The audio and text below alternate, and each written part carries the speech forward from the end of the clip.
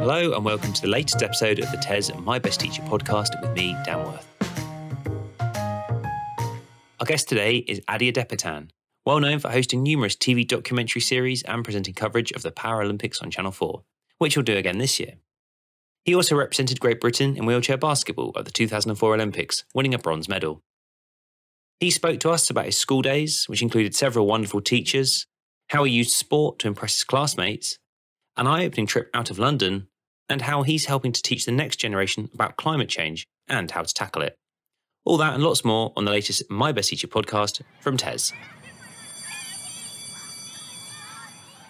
Hi, Ade. Welcome to the My Best Teacher podcast. Thank you so much for chatting with us. Let's start by sort of rewinding the clock, going back to school days, and I suppose the obvious place, primary school. You know, where was that, and what are your sort of memories of that, really? So I went to primary school. Where did I go? It was Upton Park. The reason why I say where did I go, because it was various areas, but we started off in Upton Park. And it was a school called Creedon Primary School, which later on they moved us out of that building because it was a really, really old building to a school called Southern Road Primary School, which was in Plaistow. So partly in Upton Park and partly in Plaistow, but all East London. Yeah. And again, like good memories of that? Do you remember it vividly, or is it all a bit like sort of pitched together as a bit, sort of all gets blurred a little bit?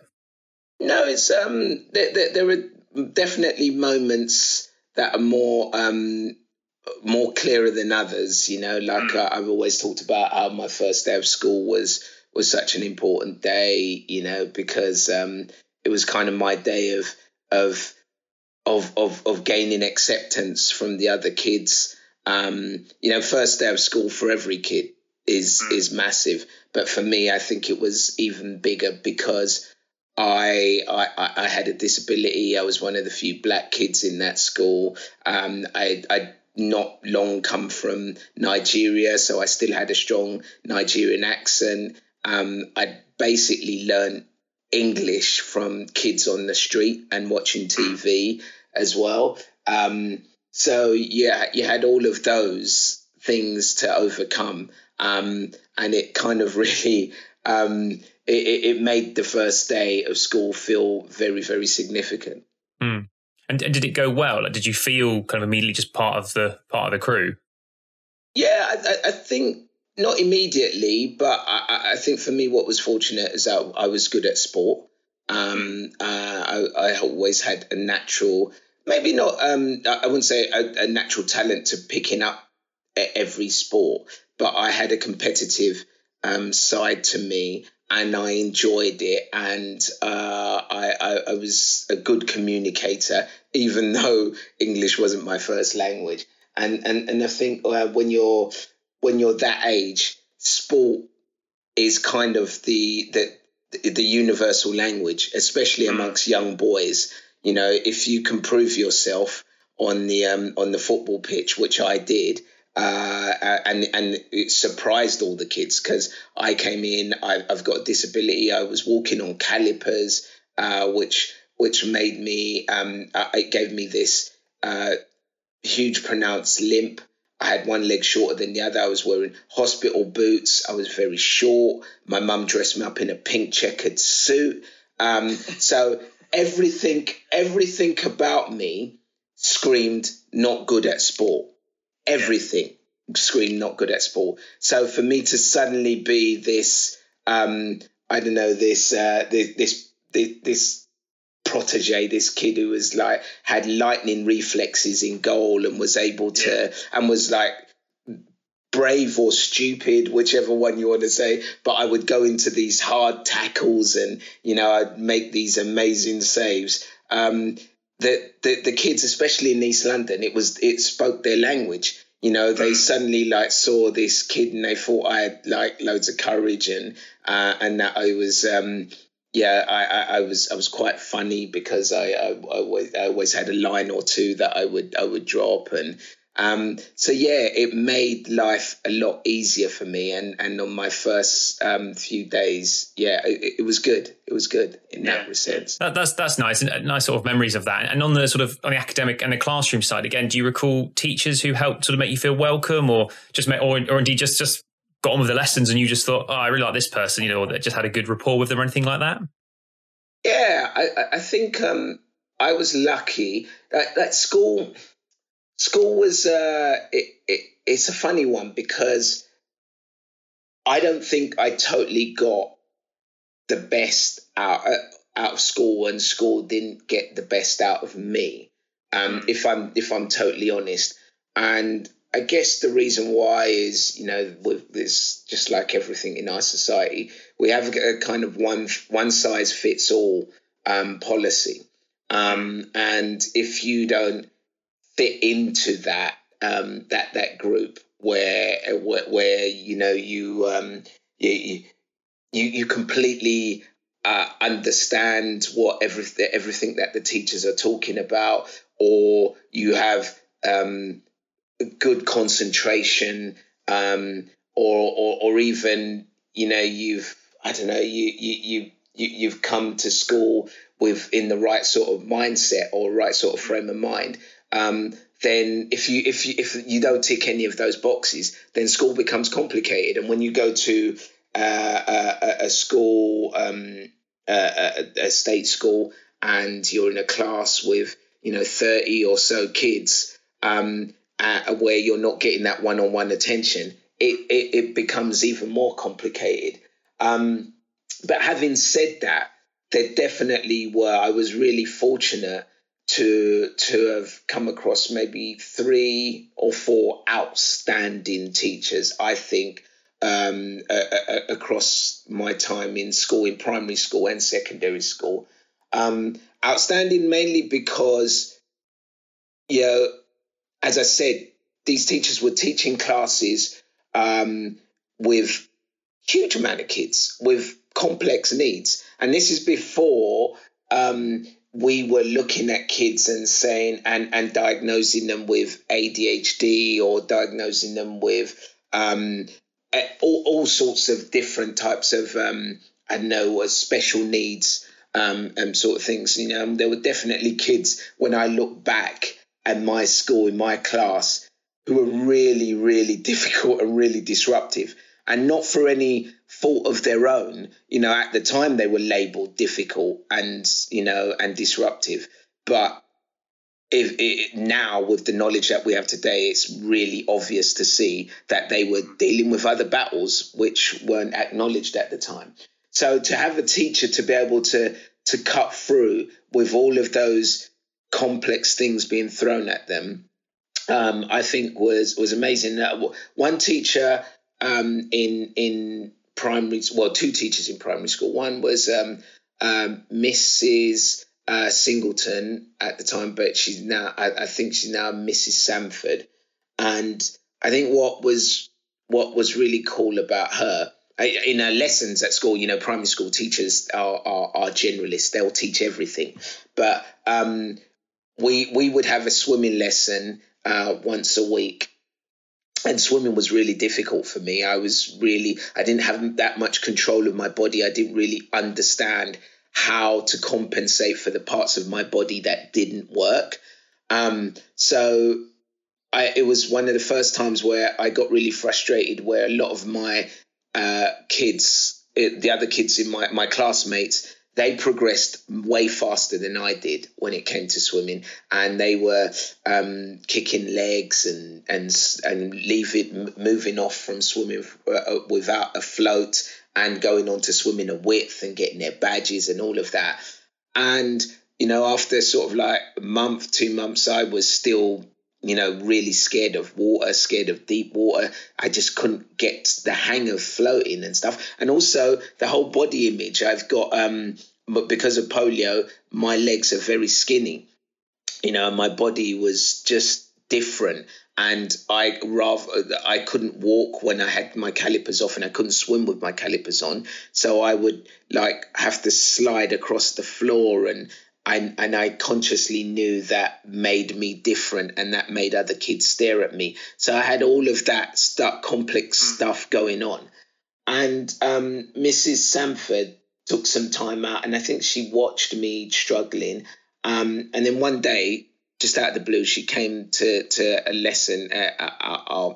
She came into school, and she had this float. And it was basically, she'd sewn about 4 or 5 mini rectangular floats, and she'd sew them together in it was almost like a sock, but it wasn't even a sock. It was like an ankle bracelet. And she said to me, I want you to put this on your left leg, which is the leg that I didn't have control on. And she said, I think this will help you because it will keep that leg afloat. So you won't have to worry about that leg moving, being out of control. And then you can just focus on the parts of the body that work.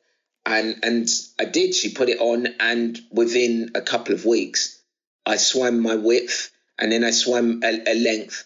And I remember going up in assembly probably a year after all the other kids and being given that badge. You know, it was a red one, or it was just like a red ribbon to say I swam, that I'd swum a width, and then it was a blue one to say I swam a length. And yeah, that was one of the proudest moments of my life. And it was also a moment where I started to understand the power of hard work and the power of achievement, and also the power of enablers, other people looking out for you who are not necessarily your family or your parents. Yeah. And so, yeah, that was, she was really, really important for me. That's an amazing story, and it really does show, like, the power of a teacher, doesn't it? And that's the kind of thing that isn't, you don't learn that on a course necessarily, about that moment you're going to have to do that for a pupil. But to see that, think about it, come in with something special and do that extra thing, like you said there, was one of the most important moments of your life, and you've gone on to achieve so many great things, and it still resonates. I mean, does she know about that story? Does she know the impact you had? Have you ever spoken to her since about that? I did, yeah. I went. I was part of a campaign called "Send My Kids to School," "Send Your Friends to School," and we had to nominate a teacher. And I went back. She'd retired, but the school had got her back in, and it was a surprise, especially on that day. And I think we presented her an award or something like that. And it was really, really nice to see her. And I think she was very, very moved. I'd spoken about her before, and I think it was in a paper, and she'd read about it, and yeah, I think she was just moved and blown away, because that's the thing about a lot of teachers, is they're unsung heroes, and they do a lot of this stuff. I mean, I've got profiles so people can hear my story, but there'll be hundreds, if not thousands, of stories like this all over the country. From teachers who've done something for a child that resonates with them for the rest of their lives. And yeah, she was special, and it was really nice for me to be able to acknowledge it and tell her that as well. Yeah, that's great. And you said there were 2 teachers at primary school. I mean, do you want to mention the other person and sort of in particular about them? Yeah, there was in primary school, there was another teacher, Mrs. Hagan, I think her name was, and she just used to read, at the end of every day, she would read books to us. So and she'd read all the classics, Charlotte's Web and Danny the Champion of the World, the Roald Dahl books, Charlie and the Chocolate Factory. And it was just magical. When you hear a teacher reading a good book and reading it well, doing the voices for all the characters, it just became the point in the day where you looked forward to. All of the kids, we'd get there and we'd all sit down cross-legged on the carpet, and it was that last 15, 20 minutes of the day where she would read a chapter from the book, and you just couldn't wait for it, and it would just take you to these other worlds, and it was and it would just ignite your imagination. And I think that's where my love of books and my love of literature really came from, those moments, being able to be that a book with all these pages that actually looks quite innocuous when you put it out in front of you. There might be like a little cool picture on the front and all the drawings or illustrations are in black and white. But when it's held in the hand of a teacher or someone who's passionate and who's able to really convey the characters in the book, it's special. It connects with you as a child and stays with you for the rest of your life and makes you want to read and makes you understand the power of words. We had Cressida Cowell on recently, who's the Children's Laureate, and she was talking about the power of reading and why it's so important. There are libraries in primary schools, and the power of reading in a good book. Everything you've said there, and yes, it's so true, isn't it? Like you say, that sort of that spark and the creativity and the voices and the imagination. It's just such a wonderful mix of things that at primary school you get a little bit of time to do that. Yeah, and I tell you, the other thing that I just came to my mind now actually was is the fact that when you come from, like I came from, my family and my parents weren't very were poor, basically. They came from middle class background in Nigeria, but when we came to the UK, it was very hard for them to find work of the equivalent that they got in Nigeria. Basically, it was a different time. If you were black, if you weren't from the UK, it was hard, very, very hard. So we didn't really go on many family outings or family trips. We didn't have a TV until the mid-80s, and it was a black and white TV, and it regularly broke down. It was a cheap TV. My parents were very protective, so it was really hard for me to get the opportunity to go out and play with the other kids. So a lot of my ability to travel was in my mind and was in my imagination.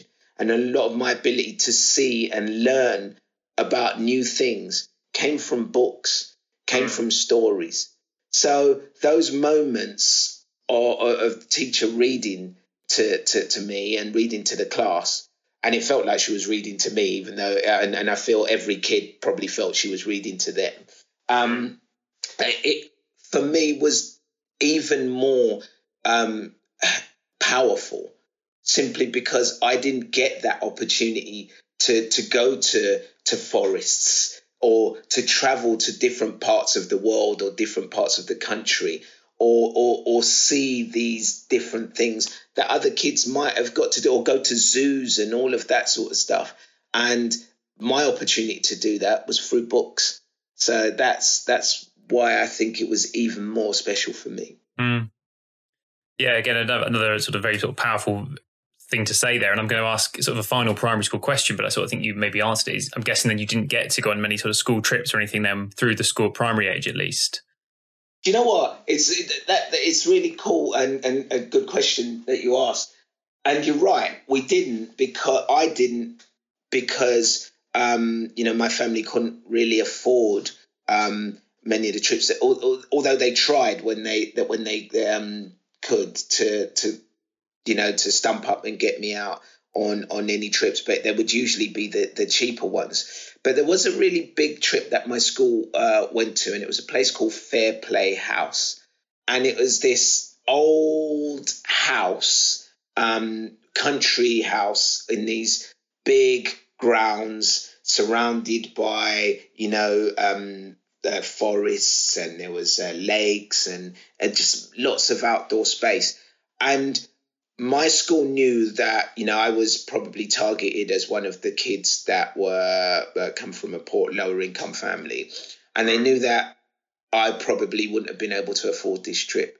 So I think they had some sort of fund or something where they could, and there was only a select few kids who they saw had worked hard and they picked out and they felt that did well, could go on this trip. And they picked me and they paid for it as well. And it was probably, like, it makes me even want to cry now to think of it, because it was the first time I left London. It was the first time I left the city. And to go from a concrete jungle of just seeing high rises. I mean, we had a few parks, but, seeing, like, next door to our house was a dump. And it was like, even though it was a dump, it was where you did find burnt out cars, mattresses. There were like rats, and it was just like pretty horrible. But there was also trees and a bit of green, and we saw it as our place of adventure. And it was surrounded by corrugated iron with this big thing saying "keep out." And we'd break this little bit open and crawl in, and often cutting ourselves to get in there just so we could hang out and play in this place with all this broken glass and horrible stuff around it. And that was our bit of country. And then to go to this place out of London, I remember sitting in the car, in the coach, sorry, and as the coach was getting further and further out of London, suddenly seeing less and less concrete and more trees, it was just like it made my heart just go at 1,000,000,000 miles an hour. I thought I was going to die, because I was like, wow, look at this. Yeah. And then to go in and stay in this massive mansion with an outdoor swimming pool, and I just learned to swim. And then we had these lessons where we'd go out and we'd get tadpoles and we'd get dragonflies and worms, and we learned to canoe. It was brilliant. It was so good. It was like the best trip I've ever been to in my life. And yeah, it was like I was given a new set of eyes and shown a whole new world and a whole new possibility. So that, was just an incredible trip. I don't know whether that place still exists today, but it was called Fair Play House, and it was amazing. Yeah, well, again, another amazing story, and again, like for someone like you who's been around the world and been to all kind of exotic places, and again, it sounds like that though is still that kind of maybe like that real. That's the best thing I ever did. That's the best trip because of those what it opened your eyes to and gave you a new experience that like you said, the school enabled that in a way, and that was so nice of them to do that. Yeah, and I think something we should all try to not so much learn, but keep within us, because I know as we get jaded and get older and become a bit more, what's the word? Not pessimistic, but more clear, more cynical.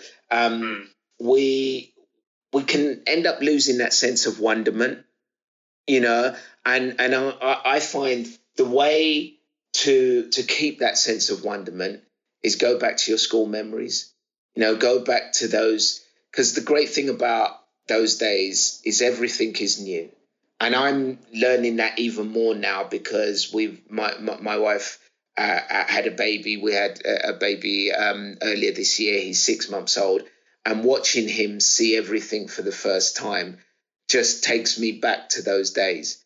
And I think if we can all keep that sense of wonderment, that sense of what it was like to be a child and to see and experience things for the first time, I think it will really help us in our lives today. Let's move now from the sanctuary of primary school, shall we say, to secondary school, where things obviously always get a little bit more, you encounter the real world a bit more, don't you? And it can be a bit tougher sometimes, and school gets a little bit more serious.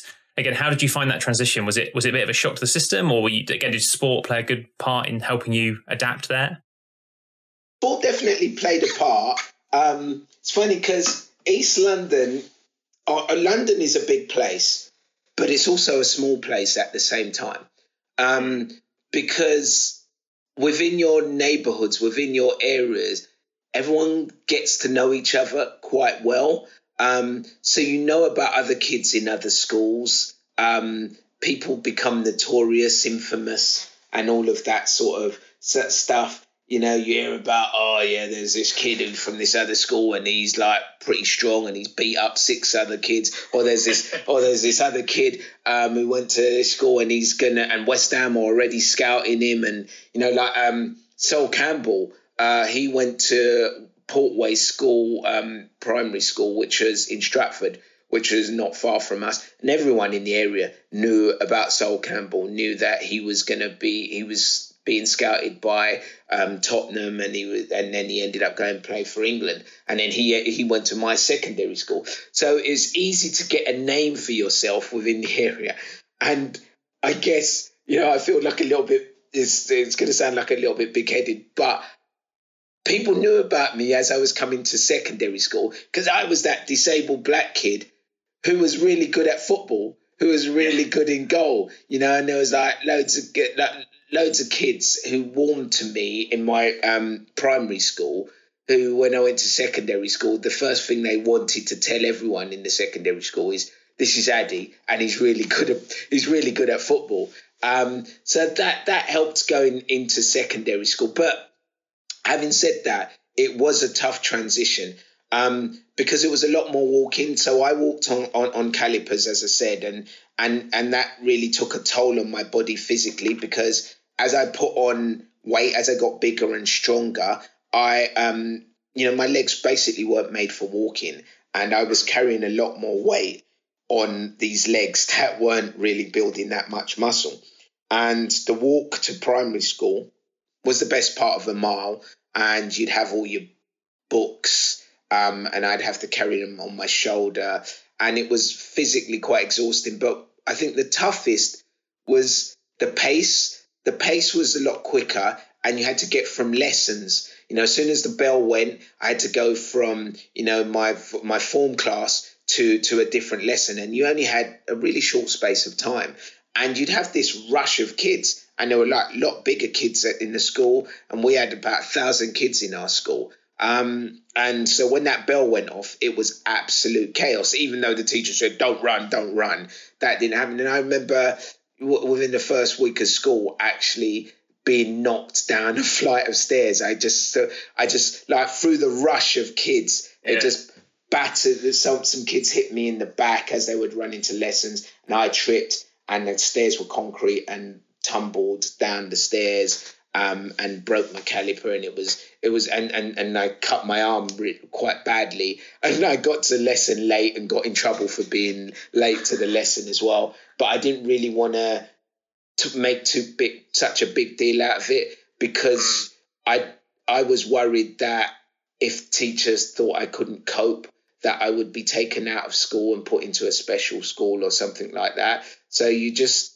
got on with it and dealt with the rough and tumble. But yeah, that was the physical nature was really difficult to deal with, and the pace and the scale of the school was hard, and it took probably a good couple of years for me to get to grips with. Yeah, I was going to ask you, how did you adapt to the end, or did the school ever sort of make any changes on your behalf? But maybe it sounds like you wouldn't have wanted that anyway, maybe. Partly. I think the school did try and start to make my lessons a little bit closer and plan a little bit. And there was a building with a lot more stairs that I think they tried to move some of my lessons out of that building. But, generally, I think that would only last because teachers would come and go. And that would only last when there was for one set of teachers. And as soon as that teacher had moved on, another set of teachers would come in, and they wouldn't necessarily know about my circumstances. And also I got on with it. And I had really good friends. Like, I had a good set of friends who would, like, actually, when I got knackered, they would just carry me everywhere. Like, I'd put one arm on each shoulder and we'd just leg it to up the stairs and to lessons, or they'd give me piggybacks to lessons, or someone would carry my bags for me and stuff. Like kids, when you've got a good set of mates, school can be so cool. Yeah, definitely. Are you still friends with them now? No, it's funny. So when I say school can be or London can be big, but it also can be quite small at the same time, I really felt quite as I discovered wheelchair basketball when I was sort of about 13, 14, and I got shown. I started to meet other people with global ambitions. I started meeting people my age and a little bit older whose ambitions were to be Paralympians, whose ambitions were to play basketball professionally and travel the world, I started seeing people and meeting people who had a bigger picture of the world. And East London started to feel really small, and I started to feel quite trapped and suffocated in it.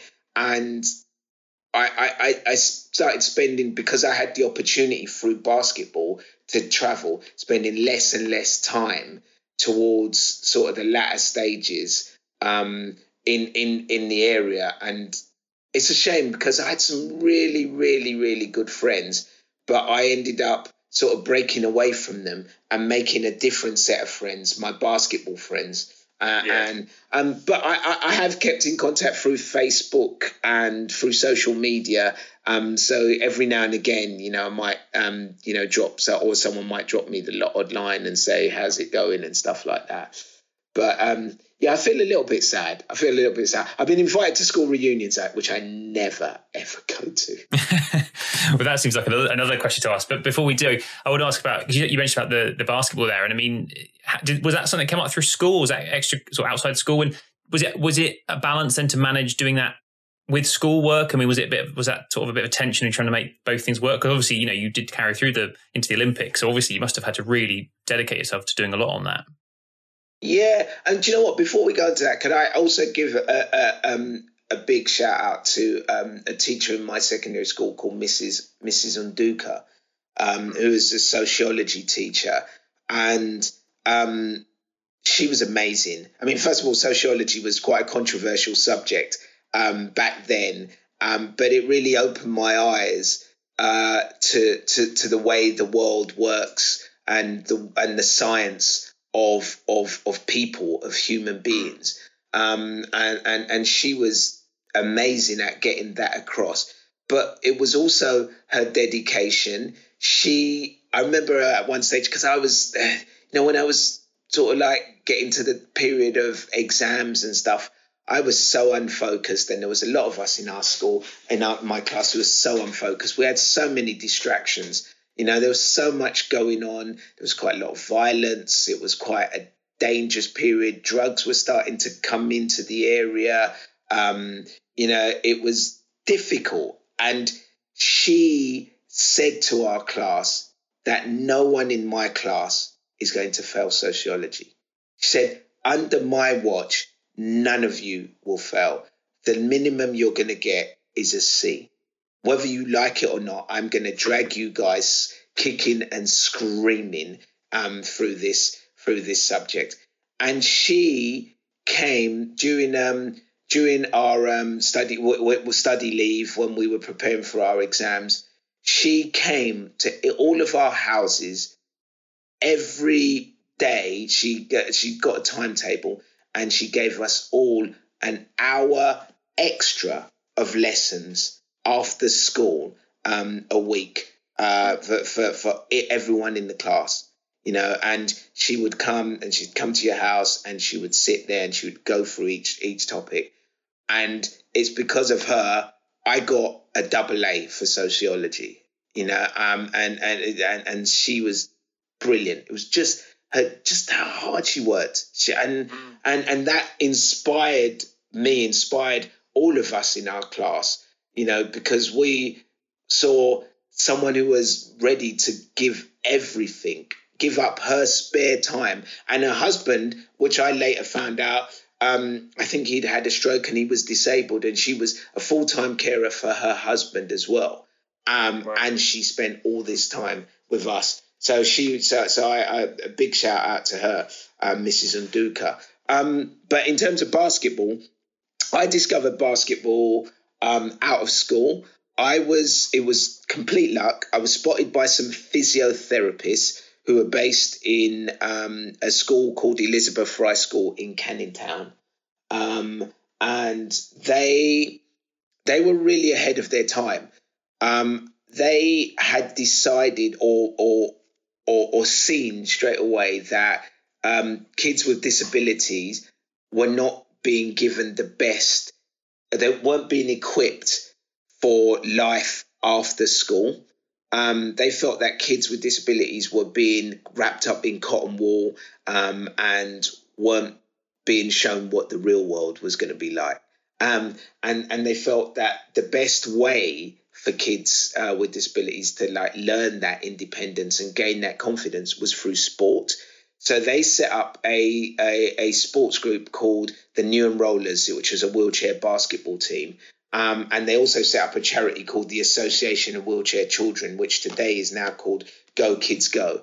And their idea was to use sport as this tool, as this enabler to help kids, gain confidence, gain communication skills, and gain independence. And they would take us away on these basketball tournaments and stuff like that. But for me, I went to a mainstream school. I went to an able-bodied school, and they, fortunately for me, they lived quite close to my house, and they spotted me as I was being raced through the streets in a Tesco shopping trolley by my friends, because that was the only way that that I could keep up with my friends and my calipers.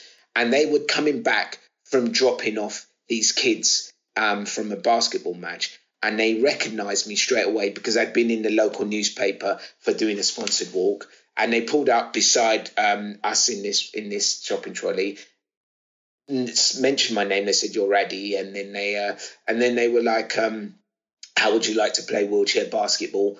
I wanted to have nothing to do with it because at the time there was a huge amount of stigma around being in a wheelchair, and I didn't want to get in a wheelchair because I felt it was just gonna label me, and people who were in wheelchairs at that time were labelled unfairly. There was this preconception that you weren't as intelligent as other kids.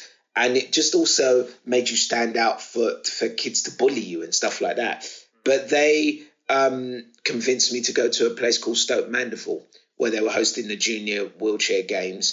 I was overwhelmed, first of all, it took 4 months for them to convince me to go there. But they spoke to my teachers and parents. And first of all, when I arrived to Stoke Mandeville and at the junior games, I was overwhelmed by seeing so many kids with disabilities because I'd never seen other children with disabilities. And I never considered myself as having a disability either because I went to a mainstream school. And then I saw some of the guys from the Great Britain men's wheelchair basketball team. They just so happened to be training at that time. And it was my first time seeing disability sport at an elite level.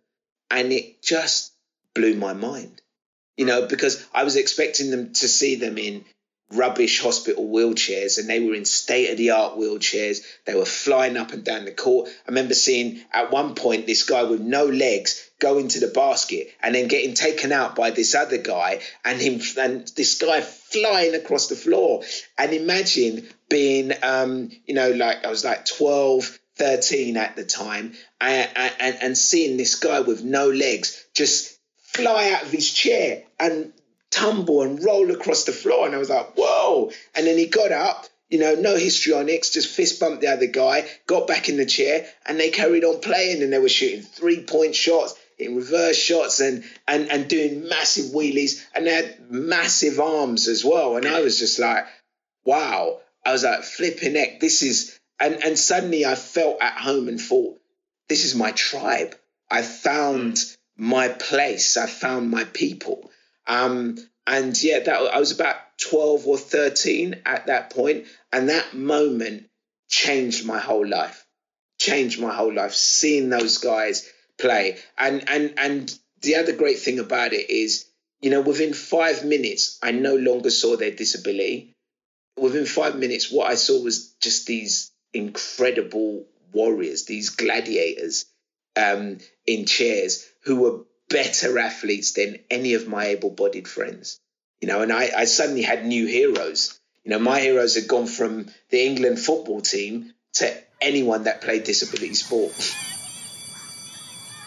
And it sounds like because you said you weren't convinced at the start and it took a lot of convincing. I mean, I bet you're very glad now that those people just sort of hammered the point home of like, you really should go and do this.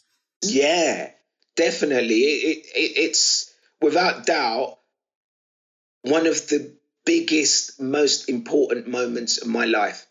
It really, if I was to go back and look at the root of all of the things that I'm doing today, all of the things that I've been fortunate enough to be able to do today, it will stem from that moment as a young 12, 13-year-old boy seeing these incredible athletes in wheelchairs flying up and down the court and being convinced by these two physiotherapists who didn't have to do it, but who just believed that disabled people or people with impairments weren't being given the right opportunities in society, and they felt that it was their job to try as much as possible to get as many of these kids in East London this opportunity to just improve their lives using sport.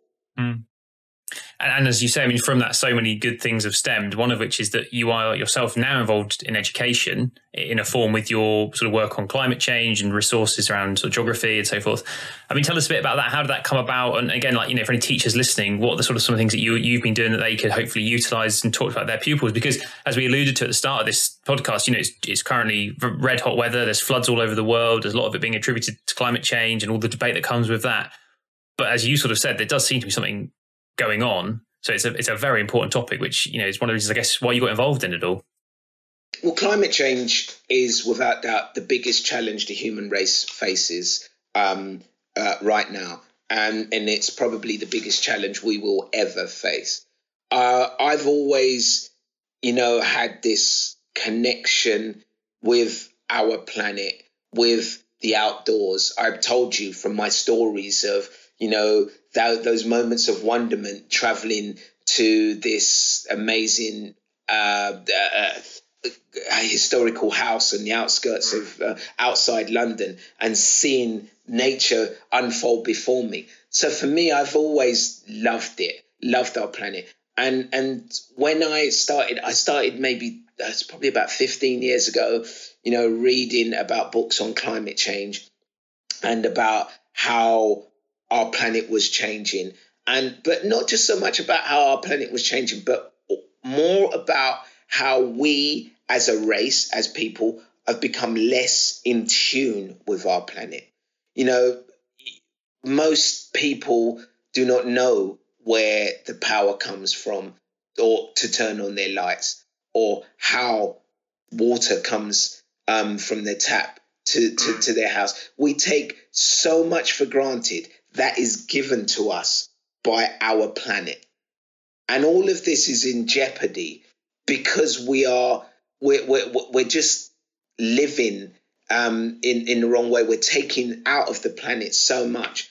And I've wanted to do, I've been fortunate enough to move from children's TV to being a sports TV presenter to a documentary maker. And I think I kind of, in a way, found my place in documentary making because I've always had this passion to try and educate myself, and through educating myself, hopefully educating other people, learning. When I do my documentaries, I'm going on a journey as well. And hopefully the viewers learn along with myself. It's not about me preaching. I'm learning all the way. And so when it came about, I had an opportunity to follow up my Africa series, because I did a series on Africa back in 2018. And we were trying to come up with ideas. And I was very passionate about international development, very passionate about the planet. And we just thought, well, climate change was a perfect fit. And one of the things that had frustrated me about the whole climate change story was that, yes, it's been around for a long time. But it's always came, and quite rightly came from a scientific angle. And I felt the science is great because the science is the basis of everything. But I feel that a lot of people found it really difficult to connect with the science. And what I wanted to do was create a series which was about the people. And it was about how are individuals affected by climate change. That's why I went to the Solomon Islands and told the story through Gladys Habu, whose island of her grandparents within 10 years has gone because of sea level rise. And so we made these 3 episodes on climate change, how it was affecting people on the front line of climate change all over the world, but how that was connected to us in the UK. And we were so fortunate to be able to get BBC Education or BBC Teach involved, because what we were doing, I thought, this isn't just for adults, this is for everyone. And if it was anyone it was important for, it was kids. And so this series was made. We were able to make bite-sized chunks. Everywhere we went, I would do a little section which would be just for schools to educate them. And I just think it's so important. And I feel so proud that we've created this resource that will be online, and it's free for kids and for schools to access, to learn about climate change, and not just about how it's affecting people, but also about the solutions, also about what we can do as individuals. So it's not just educational, it's also something that's empowering people as well, to understand what's going on, but to know what they can do as well. Which is important, is it? Because if you say to children about climate change and say how bad it is, and then sort of stop there, you could almost just leave it as almost like fear point. But if you then say, but this is what people are doing, this is how you can help, this is what your school could do, and teachers can, and we hear from teachers all the time who do sort of initiatives in school around all these areas, that's like the key bit, isn't it? Like you say, to empower. Yeah, I think that's what education should be about at its best. When you come out of a lesson, for you to feel like you've been given something, and another tool, even if it isn't something that you can, physically go out and make use of. If it's something that helps you mentally or psychologically, which is the same thing, but, helps you in all those other intangible ways. And that's what I think what I try to do, is empower people through knowledge. I love learning. I love knowledge. I just, at school, I chatted too much. I didn't focus, and perhaps things weren't quite geared or right for me. And I probably had some sort of attention deficit issue as well. But since I've left school, I just felt that, my appetite for knowledge is just insatiable. I feel like I need to learn something new every day. And by doing that, I feel more empowered. I feel more ready and equipped to deal with our world. We live in a really, really complex world. I mean, unnecessarily so. But we can make it easier, and I think it's in the gift of the people in our society who are fortunate, like myself, to have travelled around the world, to have experienced so many different things, to be able to give back and to be able to give people that opportunity to learn and to see the things that we've learned, even though they're not able to go and experience it themselves firsthand, because that's the only way we're going to progress. Well, and certainly with documentaries and say the bite-sized things on the BBC Teach, you're certainly doing that. And I guess the pandemic has made that being very difficult, I presume, to do any more on that in the recent past. But have you got plans to do more, or things in development you can talk about at all? Yeah, definitely. I mean, you're right. It took almost 2 years to do the climate change series, basically because of the pandemic. We were on our way back from Bhutan when in February 2020, and literally, we were getting all this word of this mystery illness that was hitting people all over the world, and the BBC had given us masks to take with us and to take precautions in certain places, and then we get back to the UK and it completely hit. We were due to go to China and the USA for the final episodes. And then we find out China was at the epicenter of it all, and USA completely closed its doors to everyone. So the series was postponed literally for 9 months, and I thought it wasn't even going to be finished. I thought the BBC were going to scrap it altogether. and we finally managed to finish it at the end of 2020.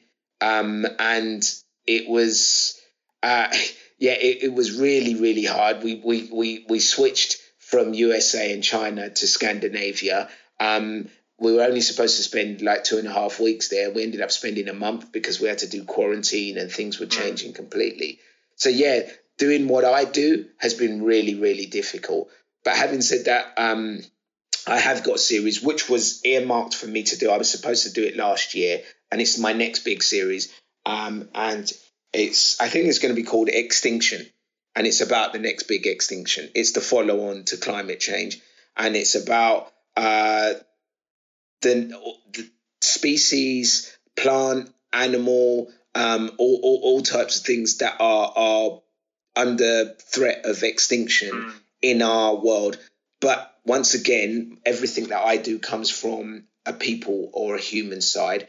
And it's about how are these extinctions affecting people who are living next to these areas where these animals are disappearing, or these plants, or all of these different things are going extinct, and what's the greater impact that it's going to have on all of us on the planet. So yeah, that's exciting, and it's it'll be a big series.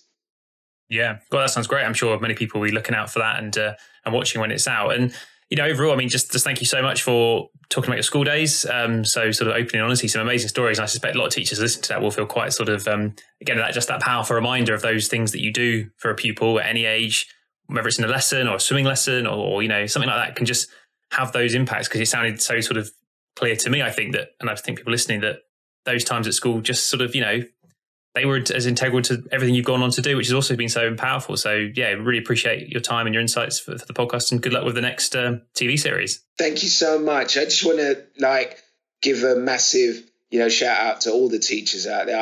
I just think, teachers, schools and education is so undervalued in this country. I think people really don't understand and appreciate just how important it is for our society and the kind of impact that it will have or has been having on each generation. And we have to open our eyes up to the work that teachers do, and they have to be valued more. When I went to Bhutan, I got to hang out with the Prime Minister of Bhutan, who's an amazing guy. I think it's Lotte Sering, I think is his name. I probably pronounced it wrong, but he said to me that the highest paid and the most valued people in Bhutan are people who work in healthcare and people who work in education. And it's an amazing country. Enough said. Yeah, a perfect point to finish, I think.